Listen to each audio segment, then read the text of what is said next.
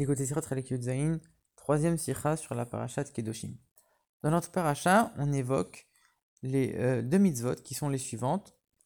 L'interdiction des kilaïm, tous les mélanges interdits, essentiellement les mélanges de plantation qui sont interdits, et les lois de PA, c'est-à-dire les parties du champ qu'on doit laisser aux pauvres. Dans l'ordre de la Mishnah, on voit que d'abord on a le traité PA et après, par la suite, le traité kilaïm. Et le Rambam lui-même, il explique que cet ordre de la Mishnah, il suit l'ordre du verset. Dans le verset, on parle d'abord de PA et après de kilaïm.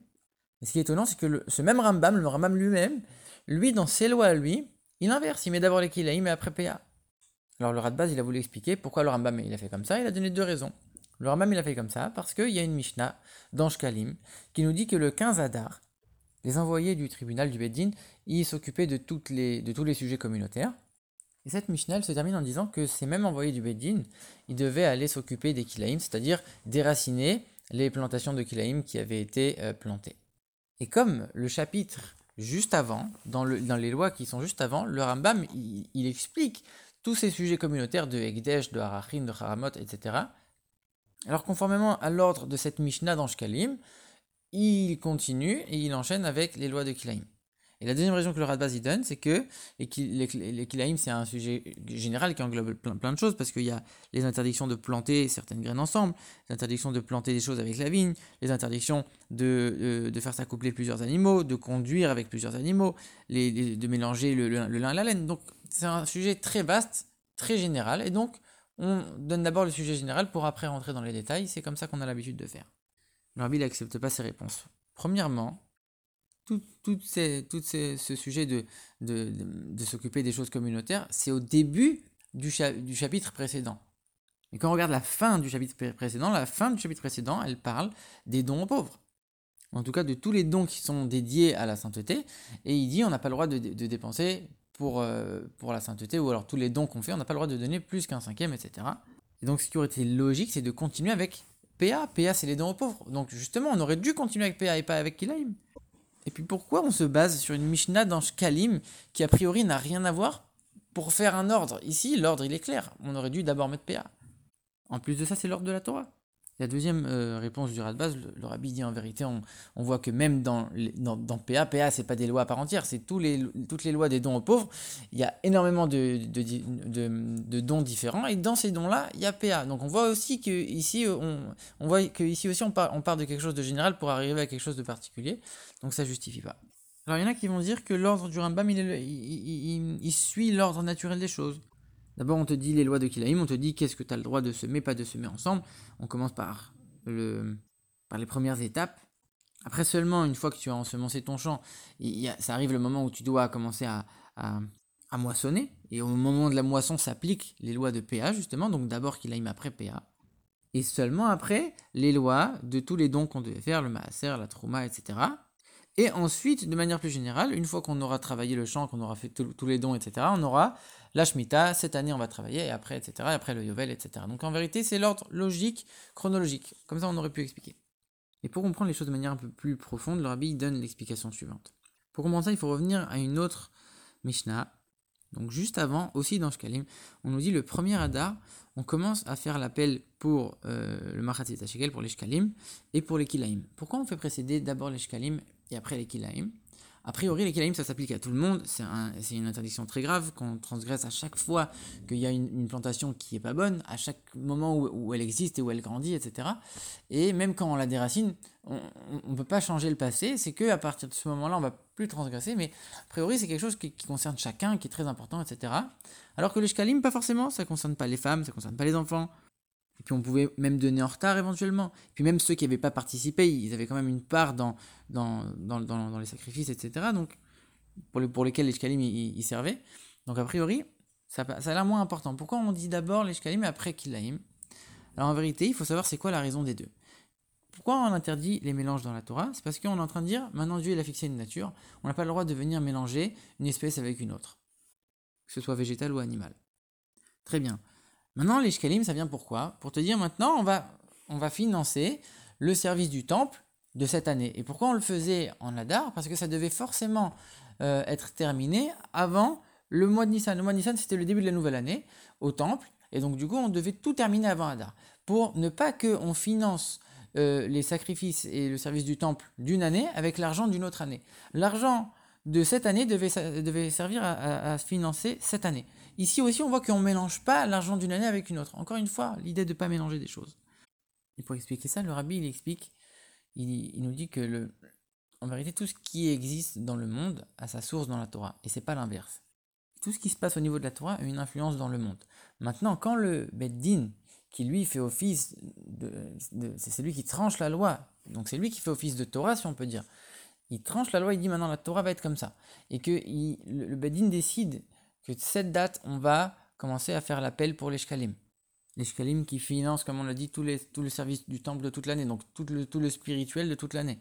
Quand ils font ça, le Beddin, ils sont en train de dévoiler des forces spirituelles pour l'ensemble de toute l'année et faire en sorte qu'il n'y ait pas de mélange entre une année et une autre de manière spirituelle pour toute l'année. Et ça, ces forces-là, de ne pas mélanger une chose avec une autre, qui est uniquement une force spirituelle, va se matérialiser par ne pas mélanger des choses matérielles dans le monde concret. Donc, la source de l'interdiction des mélanges et de faire en sorte que pendant cette année, il n'y aura pas de mélange interdit de manière concrète, matérielle, ça prend sa source dans le fait que le Beddin va d'abord à faire l'appel pour les shkalim, qu'il n'y ait pas de mélange spirituel.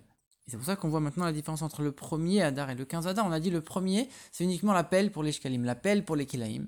Par contre, le 15, c'est pas uniquement l'appel, c'est le 15, il y a vraiment les envoyés du Beddin qui viennent et qui déracinent toutes les plantes de kilaïm.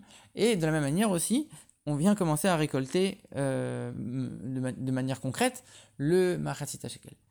Donc on a d'abord le potentiel, le premier du mois, qui représente les débuts de la lune, où elle est encore, potentiellement, elle va apparaître, mais elle n'est pas encore là. Et le 15, où elle est à sa plénitude, on voit qu'on commence vraiment l'action concrète, on n'est plus dans le potentiel. Donc ici, on voit qu'on n'a pas le droit de mélanger des choses différentes, on le voit dans plusieurs domaines. Dans le temps, une année avec une autre, spirituellement, on ne mélange pas.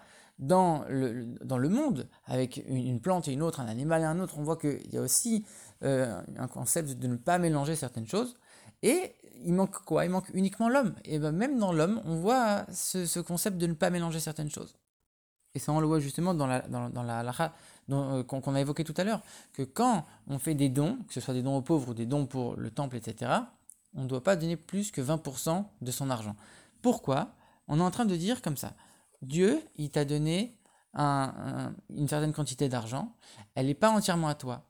Il y a maximum 20% qui peuvent appartenir aux pauvres, qui ne sont pas forcément à toi, entre 10 et 20%, mais il y a 80%, tu ne pourras pas avoir moins que 80% qui sont à toi. Ça doit être à toi, et c'est toi qui as un rôle avec cet argent, c'est toi qui dois l'utiliser d'une certaine manière. Et ici aussi, il ne faut pas faire ce mélange. Tu ne peux pas donner à un pauvre l'argent qui te revient à toi.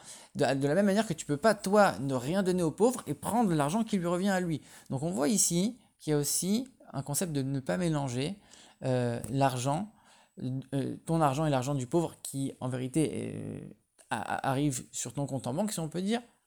Et donc aussi le concept de ne pas mélanger dans le registre humain. Maintenant, on comprend très bien l'ordre que le Rambam il a adopté. Le Rambam il commence en te disant voilà tout ce qui concerne les besoins communautaires, etc. Donc de quoi il s'agit? Il s'agit de s'occuper des shkalim, c'est-à-dire entre autres, et c'est pour ça que la Mishnah elle vient de shkalim, c'est pour nous dire qu'on s'occupe de tout ce qui concerne les choses spirituelles des Juifs. Et donc, on s'occupe aussi de faire en sorte qu'une année ne va pas empiéter sur l'autre. Le financement d'une année ne va pas empiéter sur le financement de l'autre année. Donc, on commence avec ça. Par la suite, le Rambam, il enchaîne. Donc ça, on avait dit, c'était le début du chapitre sur les Chachamim, sur les Erkin et Chachamim. Et la fin de ce même chapitre, comme on l'a dit, il vient te dire, ne donne pas plus que 20%, etc. Là, on parle du mélange chez l'homme. Donc, encore une fois, tu vois que ce mélange spirituel, il va s'appliquer d'abord chez l'homme, d'abord chez le juif, et par la suite dans le monde avec les plantations, etc. Et c'est pour ça que le Rambam il enchaîne avec les lois de Kilaïm. Donc en vérité c'est tout à fait logique. Mais si on en reste là, on pourrait penser, alors si tu es en train de me dire que l'argent que Dieu m'a donné il me revient et puis c'est tout, je vais rien donner, puisque de toute façon ça veut dire que comme Tourneau-Strauss il a demandé, il a dit si Dieu il a créé des pauvres c'est qu'il le mérite, c'est Dieu il sait ce qu'il fait, pourquoi moi je vais aller donner de l'argent aux pauvres? Alors, en vérité, c'est pour ça qu'on enchaîne et on commence à donner le Rambam il enchaîne avec les lois qui concernent tous les dons aux pauvres pour dire qu'en vérité, non, bien sûr qu'il faut donner, ça c'est une évidence. Et donc dans ces dons aux pauvres, bien sûr, il y a les lois de PA. Donc d'abord Kilaïm, après PA. Alors pourquoi la Torah, dans ce cas-là, pourquoi la Torah n'a pas adopté cet ordre? On voit que dans la Torah, c'est d'abord PA et après Kilaïm. Contrairement au Rambam. Là, on vient de voir que l'ordre du Rambam, il est logique. Alors quel est l'ordre de la Torah? C'est quoi la logique de l'ordre de la Torah? En vérité, l'ordre de la Torah, il est le suivant. D'abord, on te dit qu'il faut donner, entre autres, les lois de PA, mais il y a aussi plein d'autres choses, comme les Ket et Shirecha par exemple, tout le coin du champ qu'on laisse aux pauvres, les gerbes oubliées, etc., qu'on va laisser. On est en train de dire il faut donner aux pauvres. Ça, c'est la première étape. Par contre, après, on te dit, mais attention, tu ne dois pas tout donner. Tu donnes une partie. Et là, on commence à préciser. C'est combien le coin du champ? C'est combien quand on a fait tomber? Combien de gerbes combien on doit laisser? Est-ce qu'on doit reprendre? C'est-à-dire que d'abord, on donne l'idée de donner. Et après, l'idée de dire, on ne mélange pas ce qui te revient à toi et ce qui revient aux pauvres. Donc d'abord PA, et après Kilaïm. Ça, c'est l'ordre de la Torah, en vérité. C'est l'ordre logique. Donc pourquoi le Rambam n'a pas adopté cet ordre? Et comme on a vu, l'ordre du Rambam, il est logique.